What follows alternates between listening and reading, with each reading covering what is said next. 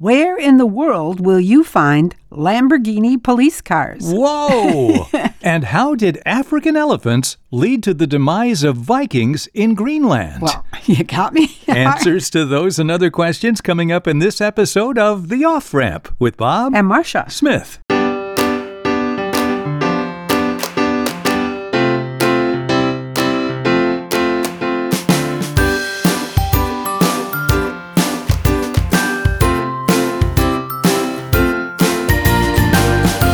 Welcome to The Off-Ramp, a chance to slow down, steer clear of crazy, and take a side road to sanity with fascinating facts and tantalizing trivia.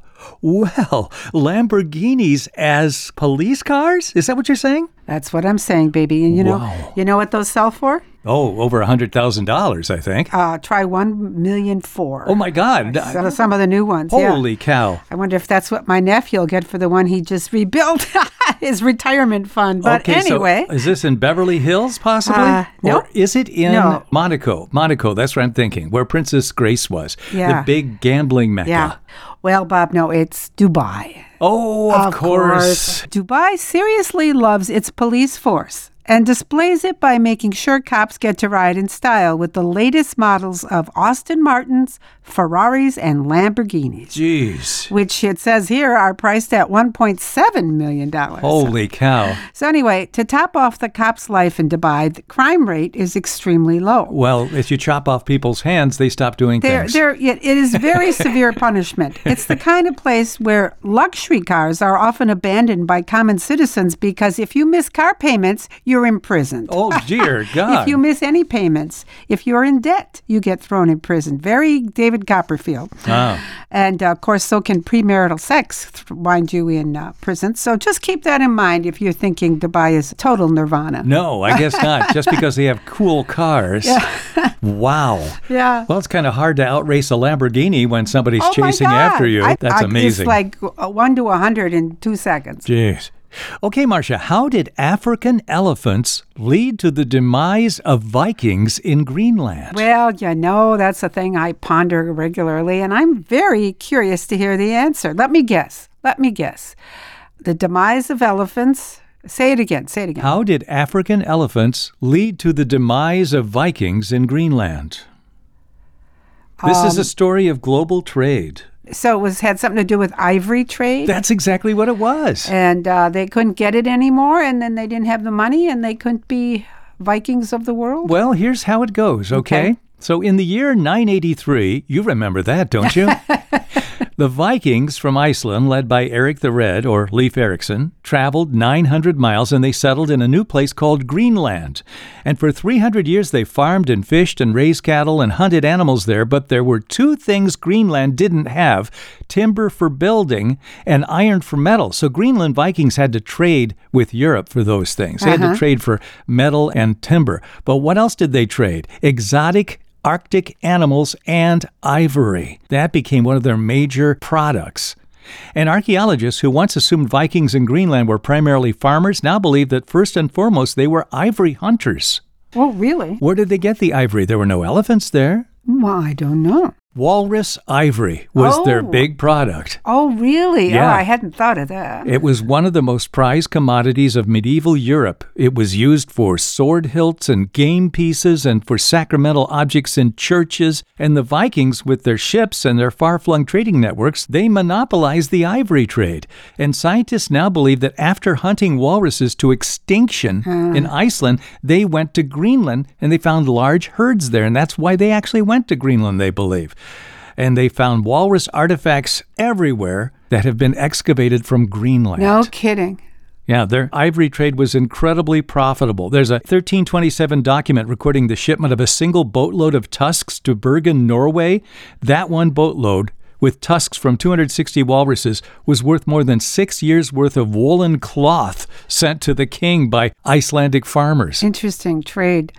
Do you have any idea what the walrus population is today? Is it an endangered species? Don't know. But I'm sure at the time they probably hunted it almost to extinction. I was going to say. So where did elephants come in? Well, things went swimmingly for 300 years, and then it was a perfect storm in the 13th century that doomed the Vikings, because first came climate change, and that led to longer, harsher winters, which shrank the time they could go out in boats and so forth to hunt for the walruses. Second, the market for walrus ivory collapsed because Portugal and other countries started to open trade routes with Africa, and ivory from African elephants flowed into Europe, and that was far higher quality than the walrus ivory. Then came the Black Death, and then almost It's always something. all the trade kind of stopped. Then everything collapsed for the Vikings in Greenland, and they left. Where did they go? They went back to Iceland, or they went back to Norway. Okay, all right. They said they probably could have survived one of those calamities separately, but all three of them, climate change, globalization, and the ivory trade,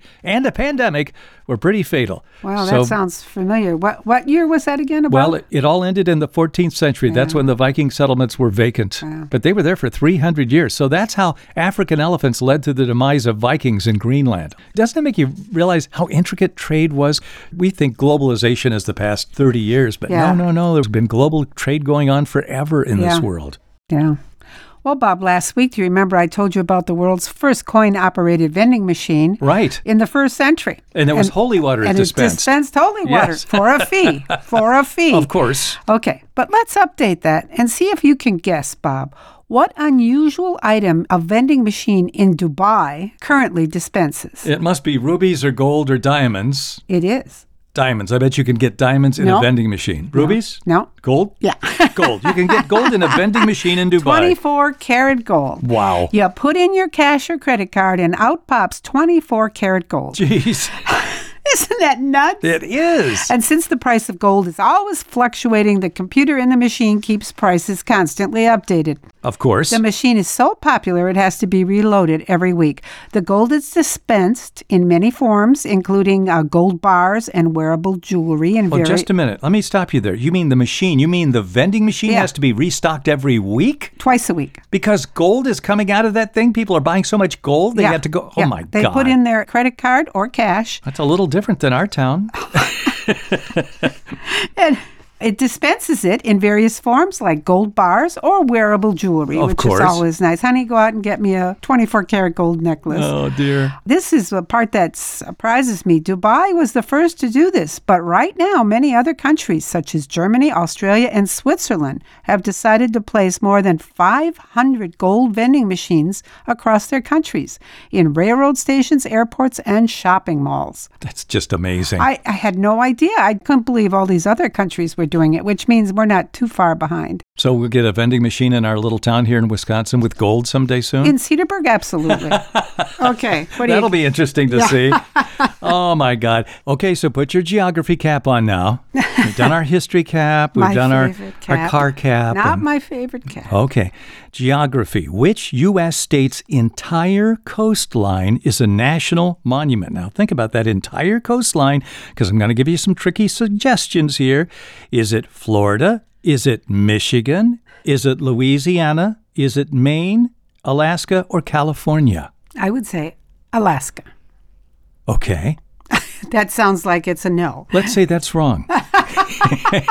Let's say that, Bob. What about Michigan now? Isn't that an interesting one with the Great Lakes all around it? Couldn't that be a national monument? I sense, let me second guess. I'll say Michigan, Bob. No, Marcia, you're wrong again. Okay, now what's your third choice? Trickery. So it's not Alaska, it's not Michigan, it's one of the other states. Florida, or what's the other? Florida, Alaska, California, Maine, Louisiana, Michigan. I'll say California. That's it, Marsh. Very good. Because of all its regulation, you better believe they Well, that has nothing to do with it, actually. But the entire coast of California, that's 1,100 miles from Mexico to Oregon, is a protected ecosystem thanks to a 2000 proclamation by President Bill Clinton. And it's not just the beaches and the shoreline. The California Coastal National Monument extends 12 nautical miles basically to the horizon from the shore. Oh, really? The whole continental shelf, islands, cliffs, rocks, reefs, shoreline, and anything above the high tide line, they're all part of the monument. And when you think about it, that's a pretty diverse wildlife. You got your normal fish, you got your seabirds, you got seals, you got sea lions. So that's why it was designated as a unique ecosystem, ensuring that it remains that way for years to come. So California, When you're on the beach, you're at a national monument, no matter where you are.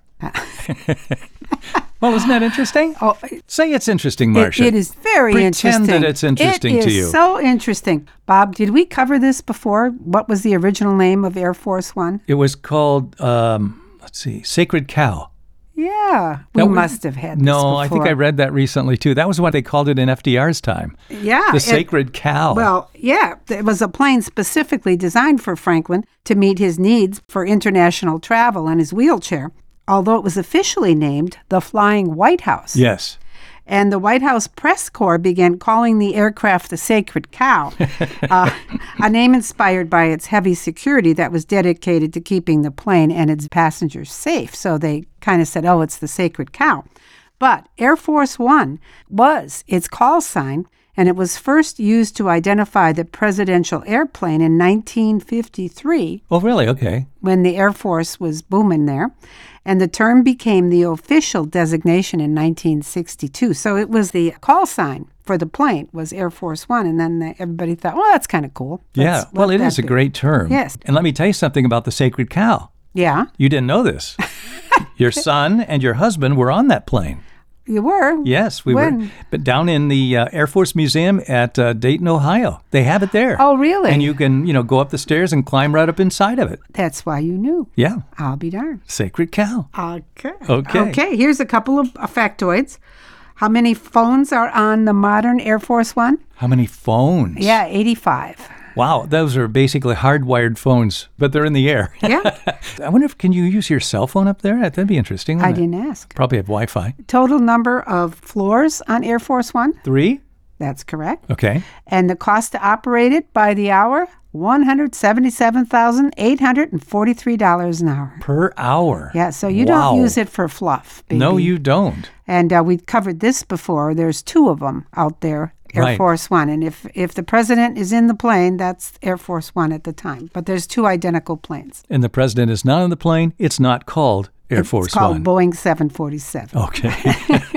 But it's specially outfitted. So. Oh, it's very special. Very electronically hardened to oh my God. all kinds of stuff. Like we talked about nuclear forces and all that. We all learned that pretty much when George Bush was up there. Remember during 9/11 that day? Remember they kept the plane in the air for a while because they didn't know if it was safe to land anywhere for the president. Did they refuel it while he was up there? I don't know how they did it. He kept saying, bring me down, bring me down. They kept saying, we don't know what's going on. Nobody knew. Nobody knew. That was probably the only plane flying for a while. It was. Somebody said it flew over Iowa. That's right. It was Susie Wilkinson saw it. Yeah. And it was chilling. She said they looked up and everything was quiet. No planes in the sky, but they saw Air Force One overhead. That would be something you would remember 30 or 20 years later, right? Okay, Marcia, you've heard of Robinson Crusoe. I have. The story, and he was living on an island, right? Mm-hmm. So, Robinson Crusoe Island, where is that? What country does it belong to? And I'll give you choices. Oh, that's very kind. Of course, I'm very kind to you, giving you these choices and opportunities, and you don't give anything. Barbados, Argentina, Chile, Belize, or the United States? I forgot the question. Robinson Crusoe Island belongs to which country? Barbados, Argentina, Chile, or Belize? Where did the story take place? I think it was on a Tahitian island or something, no? Yeah. Actually, the story took place in the Caribbean, but the island is off the coast of Chile. Oh, really? The real island, yeah. I didn't know that. Robinson Crusoe Island exists in real life. It's also called Desert Island, the deserted Chilean isle. It's the second largest in the Juan Fernandez archipelago in the South Pacific. It's thought to be the inspiration for Daniel Defoe's novel. It actually did serve as the accidental home for a real-life Scottish Royal Navy officer, Alexander Selkirk. That's the story it was based on. His tale, he was marooned on this uninhabited island for 4 years in the early 18th century. So we're talking the 1700s. And like Robinson Crusoe, he adapted to nature, hunting, farming the island's resources. And then when the rescues arrived there, he aided them by capturing goats to feed the people suffering from scurvy on the ship. Huh. Okay. We were there, Where? Robinson Crusoe Island? Uh-huh. Down in the South Pacific? Disney World. Oh, well, that's a different place. Remember that? Kids loved it, too. Yeah, that was good. But the Chilean government officially renamed the island Robinson Crusoe Island in 1966. Okay. But it was never called that before. Yes. Okay, Bob, what is an enigmaologist? Enigmaologist? Somebody who looks into things that are hard to explain. Something that's a real puzzle. It's a person who studies puzzles. Relatively new word it is, making its way into all the dictionaries slowly.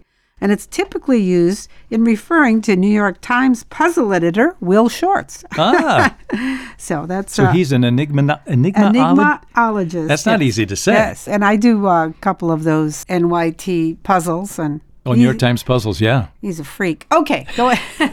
Okay, I've got a song about a singer, a story about a singer. A song about a singer? A song about a singer, here it is. A singer, a popular singer? A popular singer, yeah. Much in the news lately.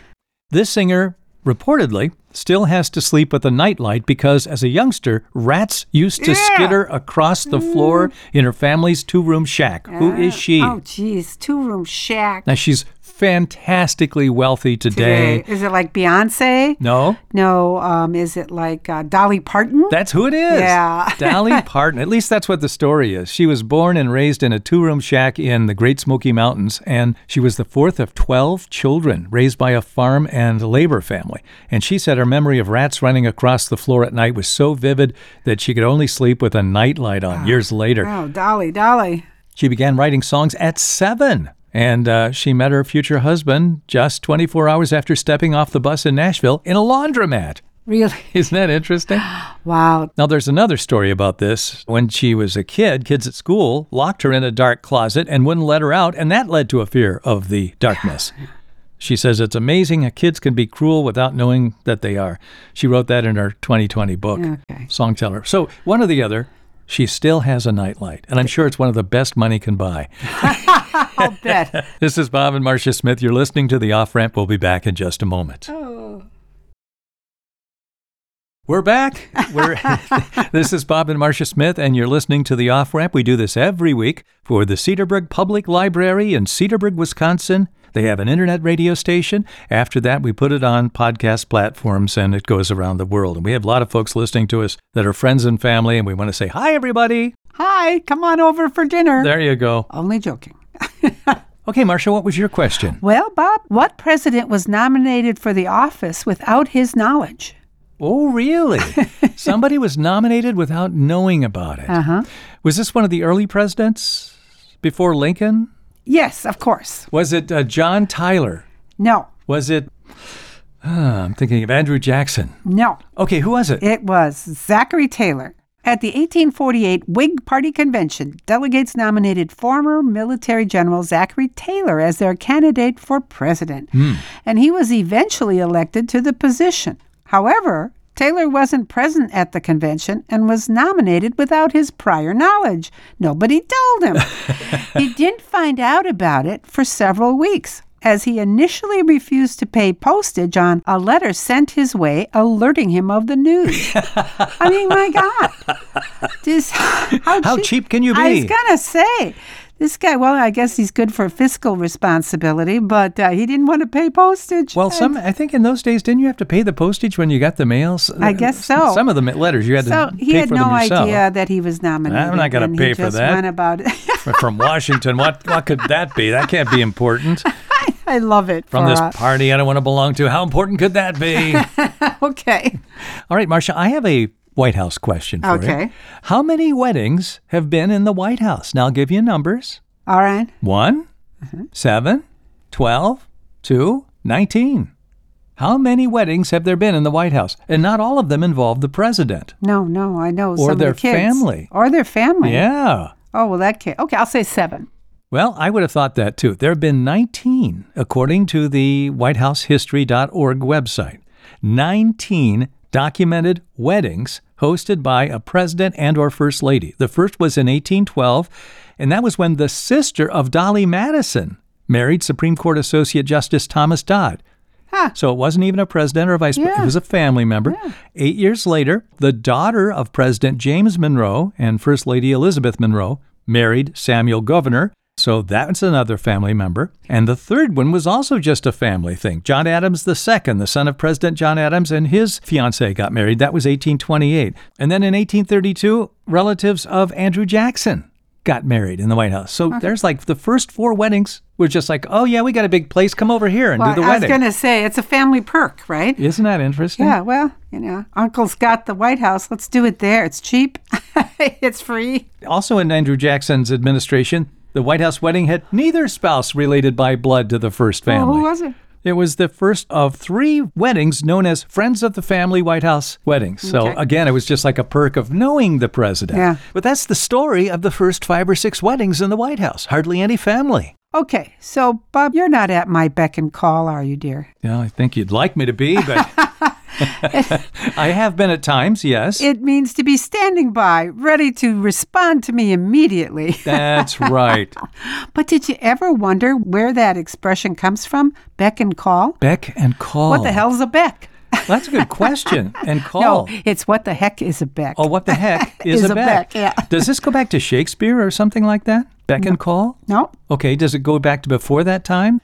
I don't know. It doesn't give me a year. Okay, tell me the answer. It's the expression comes from the rules of servitude. When a beck was a silent signal like a nod of the head or a hand gesture to summon your servant. Oh, really? So you just nod and they better show up? Yes, and if that failed, the master or mistress would have to resort to a verbal call. Oh, they'd have to call them. Oh, the humanity. Oh, my God. All the effort they had to put into it. Oh, so it's a beck, a little nod, or a call. Hey, get your butt over here. Oh, that's interesting. So I'm at your beck and call. Yeah. That's where that comes from. That's pretty fascinating. Mm-hmm. Wow, and so is this bit of trivia. Back to White House weddings. Who was the only U.S. president who was married in the White House? That wedding was in 1886. Only one U.S. president ever got married in the White House. don't know of the my 19 presidents. weddings in the White House, only one involved a president. 18, I should know that. Is it? This guy married a very young woman. Yeah. I know the story, but I can't remember the president. You tell me, Bob. Grover Cleveland. Grover. Yes, he married Frances Folsom, and he was 30 years older than her. He was 49, she was 21, and she was, remember, a friend of the family. She was like the daughter of one of his best friends. And then after his best friend died, he helped raise her, gave her money. Yeah, that's right. It was like an adopted daughter, which seemed a little cringy when you look at it. I think he did that so she'd have money. And I don't think they were ever officially man and wife, Oh, I don't know, Marsh. We'll have to find out from other people. Okay, fine. All right, Bob. Here's something to ponder. Okay. What do a head of broccoli, a Queen Anne chair leg, a dog bowl, and an old license plate have in common? That sounds like something in our garage, actually, is what Isn't that sounds weird? like. Wow. They all have some commonality. So the thing that is the weird part there is the leg of the Queen Anne chair or I thought table. the broccoli was the weird part, but okay. Yeah, broccoli's everywhere. But, you don't get Queen Anne legs very often. So, it sounds like a 19th century scavenger hunt. Yeah, scavenger hunt. That's what it sounds like. Yeah. Okay, but what is it? Okay, but you'll like this, and it makes perfect sense. Okay. They're all rejected Monopoly playing tokens. Oh, no kidding. The ones that didn't make the cut. Isn't that funny? Yeah, broccoli for 200. Yeah. Do not pass go. Do not pass the dog bowl. Yeah. Okay, what's the other one? What's the Queen Anne thing? That's a Queen Anne chair leg. How could that be on a Monopoly Well, it's just board? a little pewter piece, you know? That's You know how it is? It's a little bent thing. Very strange. But the game itself goes back to the 1930s. And one game expert concludes that the tokens they finally use break down into rich and poor, like the game. Oh. The rich being the top hat, the car, and the dog. The dog looks like the terrier Asta from that Thin Man series. Yes. And then the thimble, wheelbarrow, old shoe, and iron were all possessions or tools of the poor. Okay, that makes sense. So that it does make sense. Do you have one that you always go to when you're playing Monopoly? I haven't played Monopoly in years. I can't remember that much about it. And I'm sure you hated it because it's a long game. That's what I hated about it. Yes, okay. It took so long. Yeah. Oh, I want to go back to that wedding of Grover Cleveland. They were concerned about that because they were worried about the reputation and everything a little bit there, so they had a very small wedding. Yeah. They only had 31 people there. So that sounds like a tiny little wedding and quiet, except John Philip Sousa's orchestra played. So that can't be quiet, right? Dun, dun, dun, dun, dun. Okay, which president had 2 daughters, both married in the White House? Johnson's girls weren't married there, were they? One of them was. Yeah, but not both. I thought both of them were, but no, one of them was. So only one of them. So this was before LBJ. Yeah. This president had 2 daughters and a niece to wed in the White House. I don't know. Was it Eisenhower had David? Did he have 2 daughters? I know. Tell me. Woodrow Wilson. Okay. Frances Bowes Sayre was married to Jesse Woodrow Wilson in 1913, and then in 1914, Eleanor Randolph Wilson got married. And you said LBJ. Yes, the only daughter that got married was Linda Bird Johnson. She married there in 1967. Did she fly out of the nest? She flew out of the nest. And then Tricia Nixon got married in 1971. In the 21st century, Marcia, there have been 2 White House weddings. The first was another Friends of the Family ceremony, and that was the White House photographer. Oh, okay. Pete Souza. He married Patty Leese in 2013. Now, the second wedding of the 21st century was November 2022. Who got married in the White House? That's got to be Biden's family. Yes. His niece or something? His granddaughter. Oh. Naomi Biden married Peter Neal on the South Lawn, November 19, 2022. Oh, that had to be a thrill. Those are just some of the 19 documented weddings in the White House. Okay. I think it's fascinating that so many of them let their friends come. Yeah, you can have the wedding here. Yeah. We got the use of this big place. Well, the size of bridal parties now, you need a house like the White House to accommodate everybody. You still have taxpayers supporting that building. It just doesn't seem right to me. It's family. Okay. Maybe they do pay for everything all the way down the line. They may. Yeah, including extra time for the wait staff and all that. Just for the entertainment value, I'd like to suspect they don't. Okay, before my quotes to end the show, why are police vans called paddy wagons? This probably goes back to England, doesn't it? Maybe. A guy named Paddy Chayefsky or something? Chayefsky. Throw him in the wagon, so he's Paddy. No, I don't know why they call them paddy wagons. It's more like the UK. But paddy wagon is a slur against the common Irish name Patrick. Paddy is a diminutive form for Patrick. Little Patrick is Paddy. Yeah. I see. Yeah. Back in the day when Irish people were considered the lowest in the social order of things, and when police wanted to appear to crack down on crime, they would go out and fill their wagons with Patricks or Paddies. Oh, that's great. That's a bit of facts there. That became paddy wagon. Yeah. There's just any poor Patrick out there, any Irish guy. There's a Paddy. And here's a quote from Seth Godin. Instead of wondering when your next vacation is, maybe you should set up a life you don't need to escape from. That's good. I like that. And this one is unknown, but I like it a lot. A fallen leaf is nothing more than a summer's wave goodbye. Well, and we're starting to see that, aren't we? Yeah, it's just around the corner. Summer's wave goodbye. Bye-bye. Well, all right. We're going to wave goodbye for a week or so here, and then we'll be back again later. We hope you enjoyed the show, and we invite you to go to our website and give us any comments about the show at theofframp.show. I'm Bob Smith. I'm Marcia Smith. Join us again next time when we return with more fascinating facts and tantalizing trivia here on The Off-Ramp. The Off-Ramp is produced in association with CPL Radio Online and the Cedarbrook Public Library, Cedarburg, Wisconsin.